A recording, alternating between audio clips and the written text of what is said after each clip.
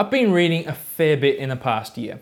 I've actually been getting right into some old Clancy novels, Tom Clancy. You know, Jack Ryan, the history professor turned CIA spy, turned president of the USA, dad of 2 kids and husband of a world famous eye surgeon. You know the one. When I read The Sum of All Fears or Clear and Present Danger, I started at the start and I ended at the end.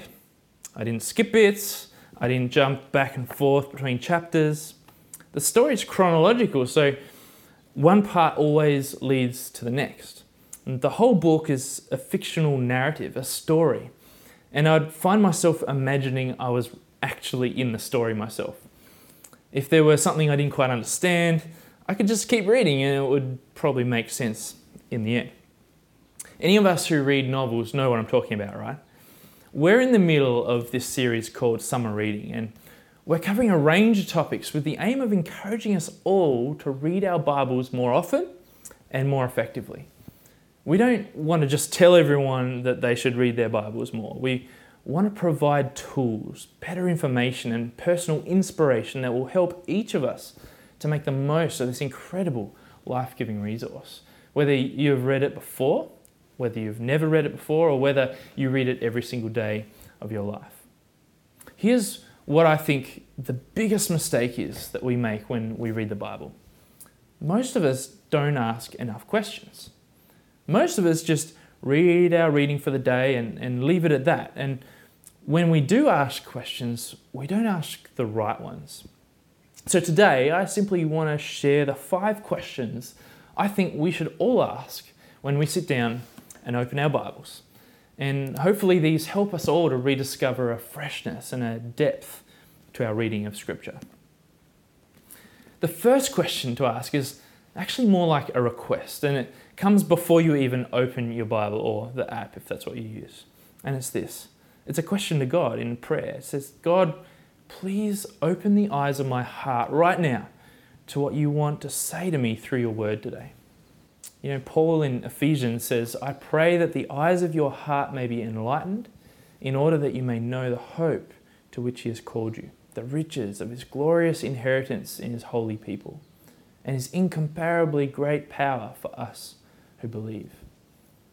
And praying this simple prayer before we open God's word is just so important. It sets the tone for what we're about to do.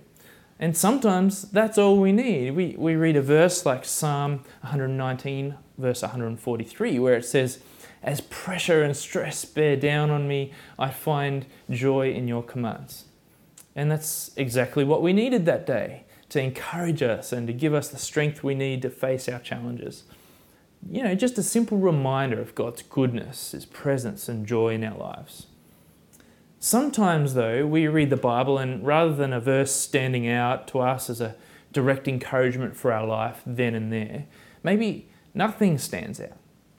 Well, rather than putting it down and forgetting about it, here's the moment we should ask more questions. Questions such as this. What genre am I reading? You know, unlike my Clancy novel, the Bible is not just one book, it's a library of books. And many of us know this, but not many of us treat it like this.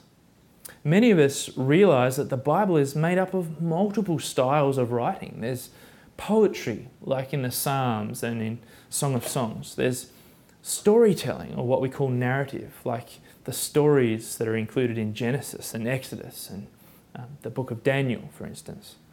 There are letters to people and to groups of people in the New Testament. There's prophetic writing full of graphic images and symbolism, like when Ezekiel talks about an army forming from a valley full of dry bones, or when Isaiah speaks of seraphim with 6 wings placing hot coals on his lips. There are lists for reference, like genealogies in Genesis and Matthew, and even census data in the books of Numbers and Samuel. There are accounts of real-life historical events, like the gospel stories of Jesus, and there are even parables, fictional stories, in these same gospels. In fact, even individual books of the Bible can contain multiple genres of writing.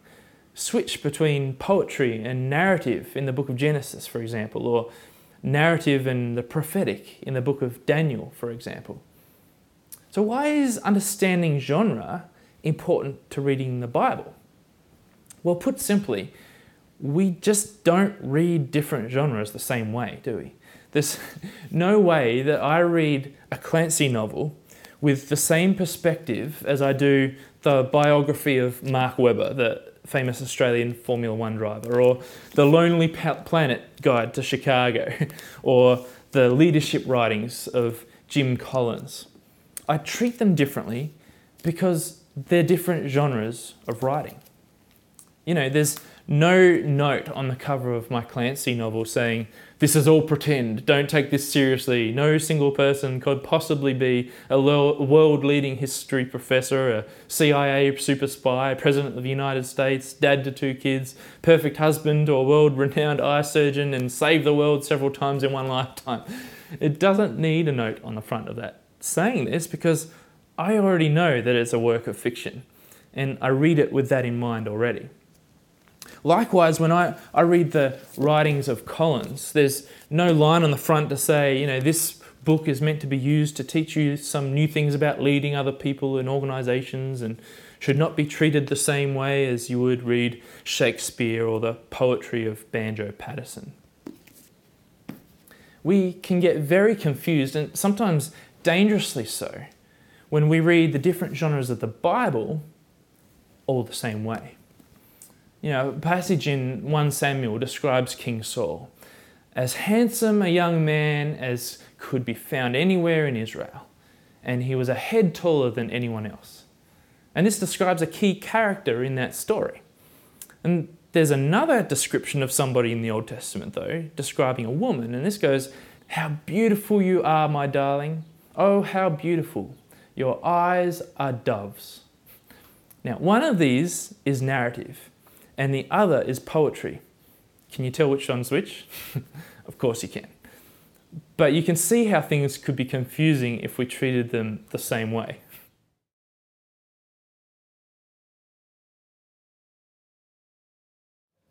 Now, this is a pretty silly example, of course, but you get my point. Let's look at another example. In Exodus 20, it says, "You shall not murder." Now, this is a biblical instruction, isn't it? But there's another biblical instruction in the New Testament, in 1 Corinthians chapter 11, where Paul says, "Any man who prays or prophesies with something on his head disgraces his head, but any woman who prays or prophesies with her head unveiled disgraces her head. It is one and the same thing as shaving her head." Should we treat these two biblical instructions in the same way? If so, why don't we insist all the women attending our church wear something over their heads? Or why don't we make all of our young men cut off their mullets on the way in? Or the old men take off their toupees? If we follow one but not the other, aren't we just picking and choosing what we like and what we don't like? Shouldn't the whole Bible be taken literally? Well, it's completely appropriate to treat them differently because they are classified as different genres. One of these is a command written as a transcription of God's law to his people, the blueprints for how to be a community that reflects God to the people around them. And the other is a recommendation in a letter by a church leader to a specific church in a specific place and time for a specific purpose. Which brings us to the third question we should ask to understand our Bibles at a deeper level. And that's this: who was it written by and who was it written for? Clancy was an American writer. He spoke English and only passed away in 2013. So when he writes about submarines or computers or Boeing jumbo jets, I know what he's talking about without having to ask any more questions. You put the same book in front of someone in the year 2122, and they may have a few questions about what on earth a jumbo jet is, and that's if they even speak English. Likewise, if I were to write a book now about someone's experience through the COVID-19 pandemic and send it back in time for Clancy to read in 2010, he's going to have quite a few questions, isn't he? The same goes for our reading of the Bible. Because the Bible speaks to us, too often we slip into the mindset that the Bible was written to us. We think that the Bible was written by somebody just like us, with the same worldview and the same experiences of life, but this simply isn't accurate. And once again, if we get this confused, like we quite often do, we can completely miss the point of what the Bible is trying to say to us. Unless you or I were actually there at the time of writing and speak the same language, simply reading the words straight off the page without asking any more questions is not really enough, is it? We all know that the Bible was written by people a long, long time ago. We all know that it wasn't originally written in English and that it wasn't even written with us in mind. We know these things, and yet it's almost like as soon as we sit down with our Bibles, we forget it straight away and we just read the Bible like any other book. We read the Gospel of Luke and the book of Acts, considered to be part 1 and part 2 of the same book, and we're reading one man, Luke's collection of first-hand accounts of Jesus' life and the first years of the church, sent to another man, Theophilus, a very trustworthy source of historical information that can be cross-checked with other historical writings from the same time for accuracy. When we read poetry and song, we can peer into the emotions of the artists, and it helps give us permission and language to express our emotions to God. When we read the dramatic imagery and the symbolism of the prophets and apocalyptic writings, it is vital that we ask questions about what these symbols meant to the writers and the listeners at the time.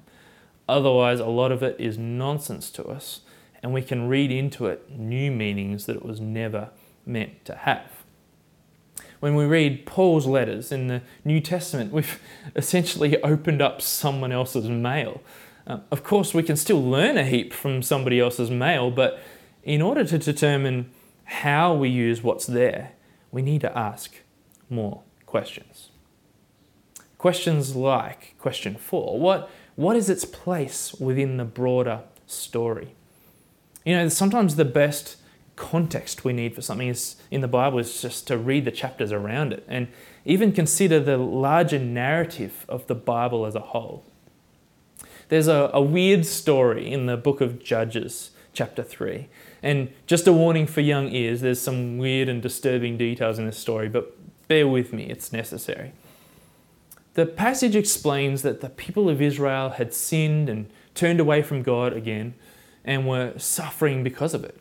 A neighbouring king, who was very fat, had taken over and wasn't treating them well for 18 years.